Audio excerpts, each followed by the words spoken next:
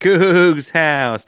All right, Houston wins big on the road at SMU, sweeps the Ponies on the season, and Marcus asked for the big game in his hometown. Let's break it all down. You are Locked On Cougs, your daily podcast on the Houston Cougars, part of the Locked On Podcast Network, your team every day.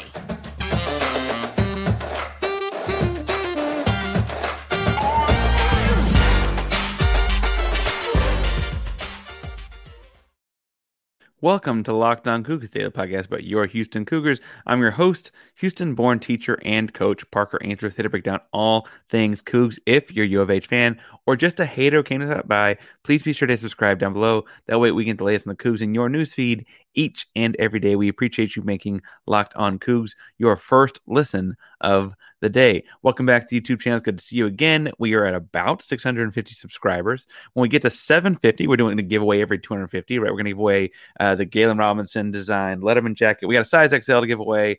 So I know that's like a little limiting to some, but it maybe fits a little bit like a snug large. I don't know. Size XL to give away. We're going to give it away to someone when we get to 750. So hit subscribe down below so we can get to 750 subs. And along the way, you got to be commenting and liking videos. That way we know you're in the contest. If you watch this whole video and you can't think of anything to say about beating the Ponies for a second time, tell me if you'd rather be delayed 12 hours in the airport or have your bags lost for a few days. All right. Now, in doing all of this, I admit that I think a lot of Cougar fans are looking forward to Sunday's game against Memphis. But we do need to wrap up what we're having against SMU because, frankly, that's probably the last time we'll play SMU in Dallas for the foreseeable future. And it's a rivalry I kind of enjoy winning. So I want to talk about that some.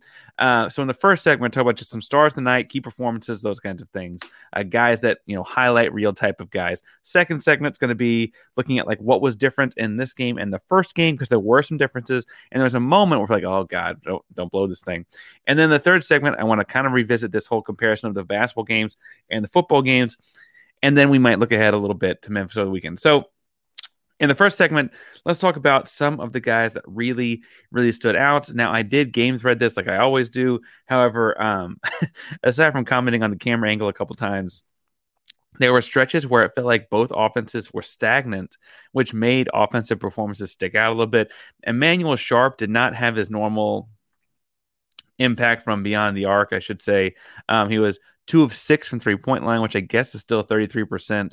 That's below his average for sure. And honestly, with how many minutes he played 22 minutes on the night, I kind of thought he'd be more in the 3 for 7 kind of range, maybe 3 for 8. But I kind of thought he'd be pulling it up a little bit.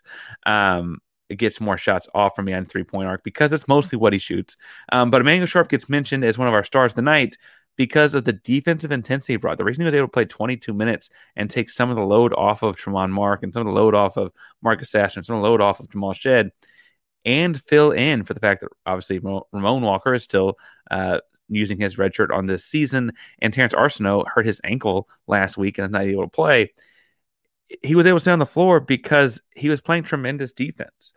He was really, really getting after defensively, diving on the floor for loose balls, poking at rebounds, getting the ball stripped out of people's hands. It has down the has no steals, but he must have had a deflection that led to a steal if I'm thinking about the play correctly. Anyway, I thought it was interesting to see the growth of Emmanuel Sharp's defense in this game. We think of him as a sharp shooter, no pun and little pun intended, but it was certainly nice to see him grow and develop on that. And remember, this guy had a traumatic broken leg 14 months ago. So that he's even running at this kind of speed and level and pace is kind of remarkable. Great to watch him get out there and run around.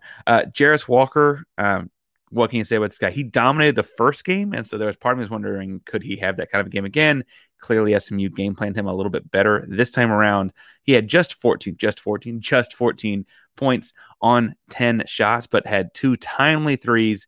Could have had a couple more if he made his free throws, but he had 4 rebounds and a pair of assists. But the biggest play of the night, a play that will probably make your Sportsman top 10 as you're listening to this and you flip over, look at the TV. Yeah, I'm sure it's up there right now. Is to open up second half. Jamal Shedd drove for a no-look lob, and he cocked that thing way, way back on top of it. That was quite a way to open the half. Really, really like silenced any crowd momentum that SMU had coming out of halftime where they thought they could, talk themselves into having a chance. They did kind of have a chance later. We'll get to that second segment, but big momentum swinger from Jarris there. Jamon Mark had his, more mundane. He had 11 points on 8 shots. He's had better nights scoring basketball. And in his short career, because I guess he's, what was it? Coach was saying he's like technically a third semester, fourth. I don't know. Coach counts his year a little differently. But in his 20 minutes, he had 11 points and 9 rebounds.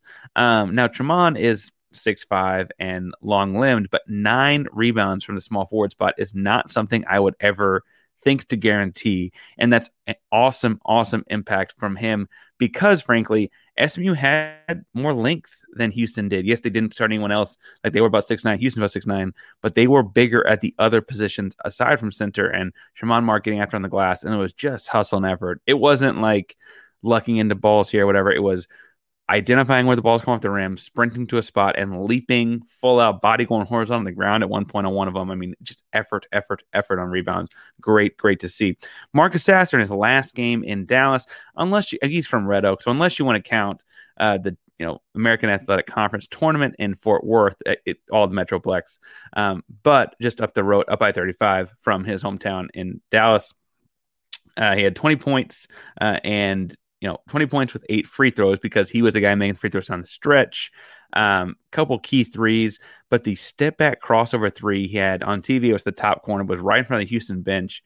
Another crowd silencer. I mean, just he gets the ball, he takes a jab to his right foot, crosses back right to left, and the defense looks like they have no idea where he's going. They just lost where Marcus Sasser was while he had the ball right in front of them. Step back for 3. Pro move if there were any in the game. Tremendous effort scoring basketball. But I think the reason I also put him on my star list here is because, frankly, down the stretch, we'll get to the second segment, but SMU put on a full court press, and he was kind of the guy Houston had to rely. The reason he got those free throws was he was the guy Houston had to rely on to break the press. I don't know that Houston can hold on and win this game without him in there breaking said press. So shouts to Marcus Sasser there. And then Jamal Shead. Now, I could talk about Jamal a lot and frequently, but at halftime, Jamal had 11 points, and Houston had built a big lead, and they kind of rode that cushion for a long time, right?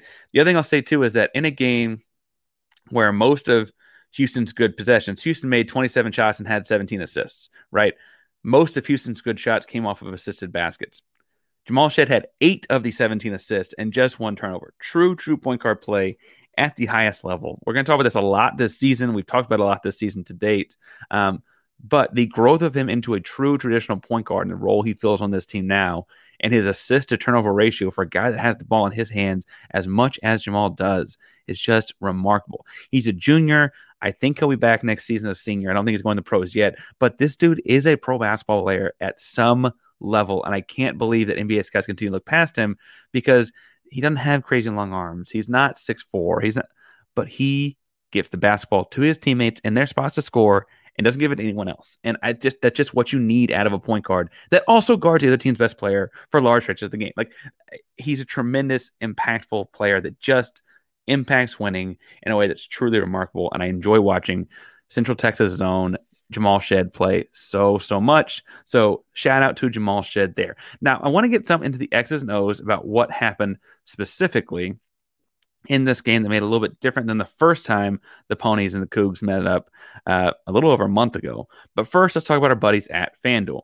Now, FanDuel is the best sports book in America. It's the number 1 sports book in America. And we're at the midway point of the NBA season. It's the perfect time to download FanDuel. New customers get a no-sweat first bet up to $1,000. It's bonus bets back if your first bet doesn't win. Just download the FanDuel Sports app. It's safe, secure, and super easy to use. Then you can bet on everything from money line to point scores to 3-trained, etc. Now, this weekend, I don't know if I'm going to put money on Team Giannis or Team LeBron. Although LeBron has won most of these All-Star Weekend matchups. They have locked the spread because you don't know who's on both teams yet because they're doing the draft before the game starts. And I would argue that's the way to do it. It's like a pickup game that way. But what I will say is they set the over-under at 323.5. I'm definitely going over here. A couple things. one, I understand that the Elam ending has brought the over-under number down in recent years because 24 is low scoring for the fourth quarter, typically in this game. But the last handful of NBA All-Star games have been places like Vegas, right? Places that people like to go party. And I don't mean to be judging what they're doing the night before for the weekend, but I imagine it's not the highest level of focus on scoring the basketball. In Salt Lake City, a lot of those distractions are fairly limited, we'll say. And I think the first three quarters will be noticeably more high scoring and even better shooting than the last handful of All-Star games will be. So I understand that the Elam ending has made the fourth quarter a lower scoring quarter than traditional All-Star games, but I think the first three All-Star games and first three quarters of the All-Star game in Salt Lake will be such high scoring quarters that I'm going over 323 and a half. I know it's crazy going on the over an All-Star game. Yeah, stop shaking your head at me. It's a good reason. But I'm taking the over in the All-Star game, and I'm doing it at FanDuel Sportsbook. FanDuel lets you combine bets for a chance at bigger payouts with the same game parlay. So once the teams get picked, you can go in and actually add stuff in as well. Don't miss the chance to get your no-sweat first bet up to $1,000 in bonus bets when you go to FanDuel.com/lockedon. That's FanDuel.com/lockedon to learn more. Make every moment more with FanDuel, official sports betting partner of the NBA. March Madness is right around the corner. If you want to win your office pool, you need to stay caught up with all the college basketball action with the Locked On College Basketball Podcast. Every Monday, Andy Patton and Isaac Shade recap the biggest stories in college basketball, keep you up to date on the NCAA tournament bubble, and get you ready for the upcoming week of games. From the Big East to the Mountain West and everywhere in between, Andy and Isaac have college hoops covered on the Locked On College Basketball Podcast. Available on YouTube and wherever you get podcasts. Part of the Locked On Podcast Network. Your team every day. All right, so I said in the second segment, I want to do a little bit of looking at what was different because this game was different. The first game, Houston won by 34 points. And I said in the preview, I said in the post game when it happened back on January 5th, 34 points is closer than the game ever felt, right? Houston came out and blitzed them early, ran away with it early, and never looked back. It was 24-2 at one point in the 5 or 6 minutes in, right? Just nothing, right? Just kind of coasted after that. Did a starter play, one starter play to more than 25 minutes. That was Marcus Sasser, played 26 minutes in that game, right? In the second game these two teams played, all of the starters played 26 or more minutes, right? And frankly, Shed and Sasser each played 35. Houston wins by 15, 80-65. Now, I told you guys yesterday in the FanDuel spot, I thought it'd be more like a 20-point game. And Houston shot 61% from the free throw line. Had they just made their stinking free throws, it probably is. So I feel make your free throws. But I say to say that like something clearly changed. And it's not just changing home venues because that's not a 20-point difference. Going from a 34-point win to a 15-point win tells us a little bit more about how SMU's grown than it tells us about anything about Houston. Now, I do think there were trap game elements to what happened to Houston on Thursday night. Memphis on Sunday is the biggest game of the conference season. And I say that knowing they lost to Temple once, right? That's Lenardi's got them as the team in. You win both those games at this point in the season, especially you're probably a number one seed in the tournament, right? I think that could have played something to it. But Kelvin Sampson noted the ball movement as well. He said they only had 17 assists, or he said that they only got their good baskets off of assists in this game. They had 27 baskets and 17 assists. I think that, when you factor in, like, you got some guys you're going to get a couple ISO buckets, that some are going to take one too many dribbles and kill the assist. All those things count. And so I think that's fairly fair. But in the first game, Houston ironically also had 17 assists and 31 made baskets. So I don't know that that's necessarily the biggest indicator, that the assist, the raw number. And I don't mean to say Sampson's no idea what he's talking about. He's a very good basketball coach. Hall of Fame basketball coach, knows a lot more than me. But I do think what's interesting in that is not necessarily the assists, but how they happen.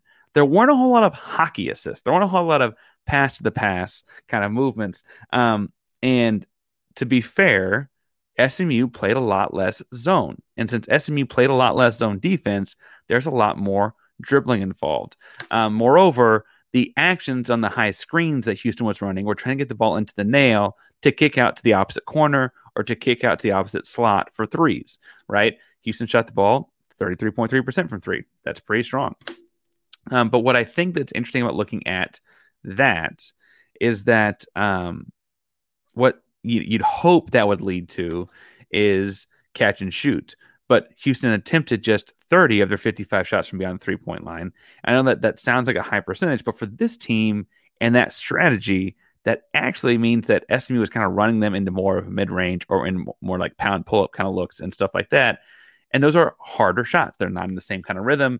And frankly, it takes a really, really, really good shooter to be able to pound pull up in any direction. Now, you can do like a drill where you just do pound pull ups in the mid range, and that's one thing. But I'd say a really, really good shooter do that in a reactionary sense live. And so I think that's more what Sampson means by the best shots or the assisted shots in his post game talk and his post game availability. I do think it's kind of weird that the assist numbers are the exact same between games. Do you think so? Tell me down below. The other thing I think is interesting in this one is, like I mentioned in my frustration with the betting, Houston shot 79% from the free throw line in their first matchup with SMU at home. Admittedly, home baskets, you understand it. You feel, the line of sight, all that kind of stuff's normal. On the road in this game, they shot 61.5% from the free throw line. Had they shot roughly 80% from the free throw line in this game, they would have added, when you factor in like one-on-ones, because I know both Marcus and Jarris missed some one-on-one, missed the front end of one-on-ones. You could easily add 8 to 10 points just on putting in free throws. And I know that we will labor this point a lot whenever Houston plays below their own standard, but that's going to hurt at some point, and I just hope it doesn't hurt that bad. Now, in this game, Houston wins by 15. They made those 8 extra points. I guess they win by 23. And so it's like, that's gravy, and Ainsworth wins its bet. But what I do think is interesting there is that it wasn't okay. There's one key player in the lineup that got free throws that shot a poor percentage from free throws. Like Reggie Chaney went 0 for 2. Emmanuel Sharp went 1 for 2. Javier Francis went 1 for 2, right? Those happen. Jamal Shedd didn't get any free throws. I wish you got a call here there, but he didn't. Jawan Roberts didn't get any free throws. I wish you got a call here there, but he didn't. Jarris Walker went 0 for 2 from the free throw line, both in 1-and-1 situations. Tremont Mark, 6 of 7. Marcus Sasser, 8 of 11. Of the starting 5, that 0 for 2, which could have been 4 for 4 because of 1-and-1s, is really, really important and really, really sticks out. And Jarris Walker's a teenager. I'm not saying it's easy to do on the road in a hostile environment, although SMU Pony fans, do y'all show up to home games? But I do think that while we're giving the crowd a hard time, the different environment hurts. And frankly, we've seen games where Jarris shoots the ball very well. This could have just been the anomaly. But that did hurt the Cougs as far as their offense goes, as far as their scoring numbers go, because if you have 84-65, suddenly it's a 19-point game. That looks a little bit different, right? And frankly, if he does that and Jamal Shedd gets, 4 free throws and goes 3 for 4, suddenly it's a 22-point game. It's a whole lot different. Calls didn't quite get Jamal Shedd's free throw line, but that's neither here nor there. I do think that if Houston had shot the ball better from 3 or gotten threes off, say they shoot 38% or 40 because Emmanuel Sharp gets 1 or 2 more off, or I don't know, let's say Jamal Shedd goes 2 of 4 instead of 1 of 4 or something, right? Then suddenly the SMU Mustangs probably change their defense up, and that leads to different type of offense. And, we saw what Houston did to them in their zone last time. The last way this thing was noticeably different or discernibly different in how they played it was down the stretch. Let me make sure I pull my stats here to make sure I'm right. But Houston was up fairly comfortably large. And we kind of felt like, okay, this one's in the bag. We got Houston on Sunday. No one rolled their ankle. And then SMU goes into a press. And I'm trying to pull it up exactly because it's about just under 5 minutes, 4.5 minutes, right? Emery Lanier makes is that son of Rob Lanier? Let me know in the comments below, because that'd be the coach's kid. Makes his free throws, and then immediately they start fouling Houston in the press, not necessarily on purpose, but at that point, Houston is up 15. And the press, right, turned the ball over just enough times, and Houston gave up some dead leg defense open shots or fouls for free throws, like JV had a couple fouls or whatever, in those final 4.5 minutes, where the lead was suddenly cut to 11, and then 12, and hovered around 10 for a second, with about 2.5 minutes left. Now, in college basketball, 12 points is 4 shots if you've got a good shooter, and SMU has a couple. And so there was a moment there where it felt much, much closer than the game had been for most of the second half. And that press did look like it rushed or worried Houston a little bit, because there were several times where instinctively the ball goes through the net and Jamal Shea would take it out, or the ball goes through the net and Tremont Mark would take it out. And those are guys that are very actively involved in Houston's press break. And then because of that, they'd get the ball to Sasser in the corner by the SMU bench. And Houston was just kind of relying on Sasser being Sasser to get out of the trap. He did that a lot of times. He got fouled in doing it and got to the free throw line a couple of different times. However, the way they handle the press does worry me. Memphis is going to press on Sunday, right? And other teams that will watch that will say, hey, maybe we can get them in some spots with this throughout the game. Maybe not press the whole game, all 94 feet, because Houston's athletic and in shape and deep and all of those things. But like, we can throw them spots, right? And that worries me some, by the way this one went, because that press and defensive intensity, SMU never gave up, did not give up in this game. That could shorten windows. And if it's a better team than the 9-18 SMU Mustangs, that could be worrisome, right? That's the part I'm taking out of this. I'm like, oh man, don't make me pull more hair out. I don't got a haul left. Don't make me pull more hair out, right? Now, that said, you could see in the way Sampson was talking about things throughout timeouts and stuff down the stretch that I think it's safe to say they'll intend on fixing some of those. He was cool, calm, collected at the start of that 5-minute run. And then by about halfway through was just like, listen, y'all are too good a basketball team. Let this thing happen. It was ripping into people a little bit, right? I will say when Zurich Phelps made a three to cut it to 74-63, there was a part of me that was like, crap, he's going to go off right here, isn't he? Like, that was a minute 48 left. He had hit a transition pull-up three right after Tremont Mark free throws. He cut the lead a little bit. And I was like, oh, yikes. And so, if that's Memphis this weekend, I'm probably worried again. Before we get into some weird coincidences, I guess in the third segment, we're going to get some weird coincidences between this game and the football game, and then start to lead into Memphis, which will be a preview in a moment. So let's get into that. In the football game, and I did this after the first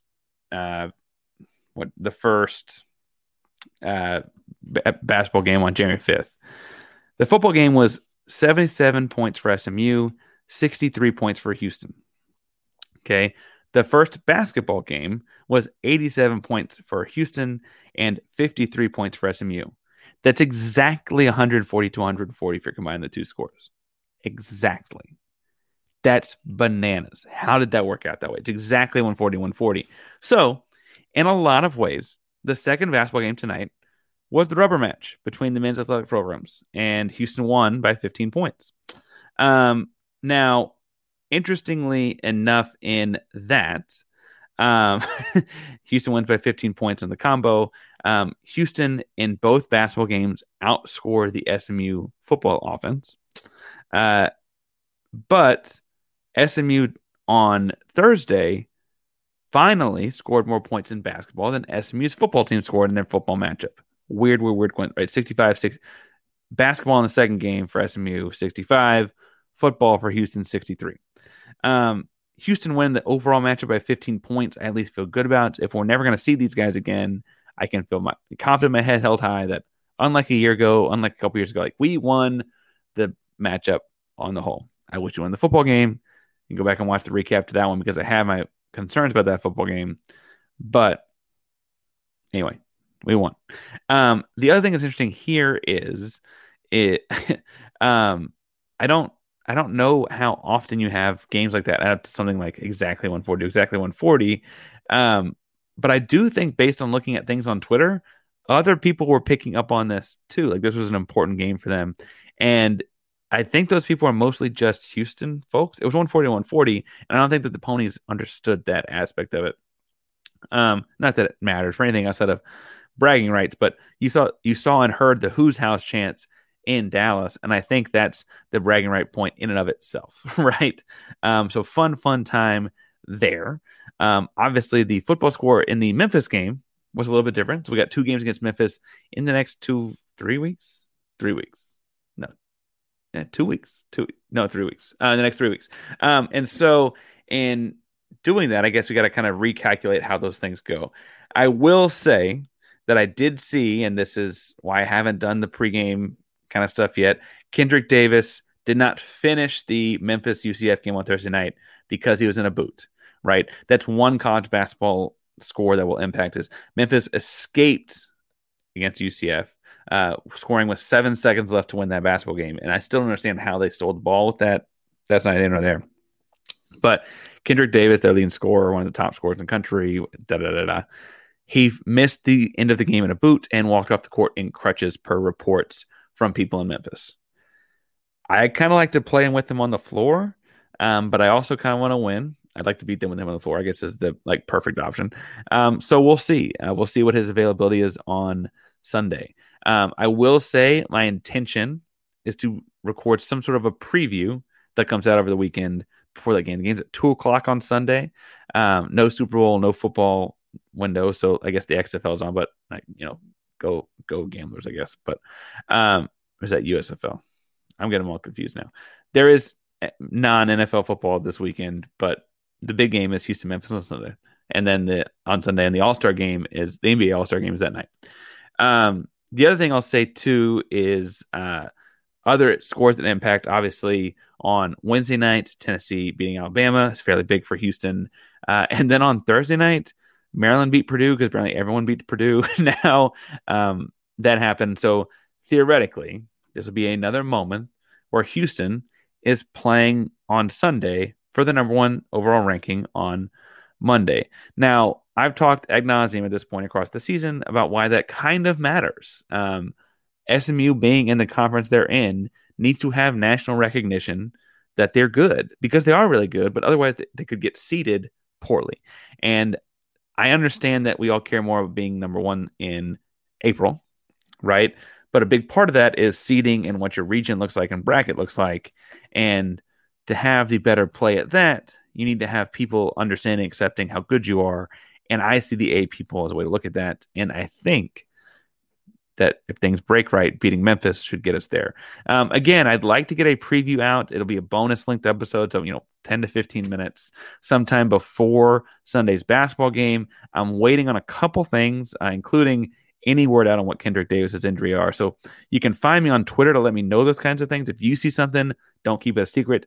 Share it and spread it around. You can find me on Twitter at Painsworth512. That's PAINSWORTH512 on Twitter, Instagram, and all your various social media handles. Be happy to talk Cougs, basketball, football, conference realignment, Big 12, all those kind of fun things. Rockets, Astros. I guess we're in the Rockets and the Rising Stars game this week. We can talk about that as well. I got a wall of sneakers, Miami hip hop, whatever you want. I'll talk about it whenever you find me at Painsworth512, PAINSWORTH512. Thank you all so much for making the Locked on Cougs your first listen of the day. For your second listen, I'm going to recommend going to listen to Locked on College Basketball because what I'm about to go do is hear what they have to say about Purdue continuing to lose basketball games after I heard all month long about how great they were. So go check them out. It's a national college basketball show that puts out podcast episodes each day from the Locked on Podcast Network. Locked on Cougs is also a proud member of the Locked on Podcast Network, your team every day.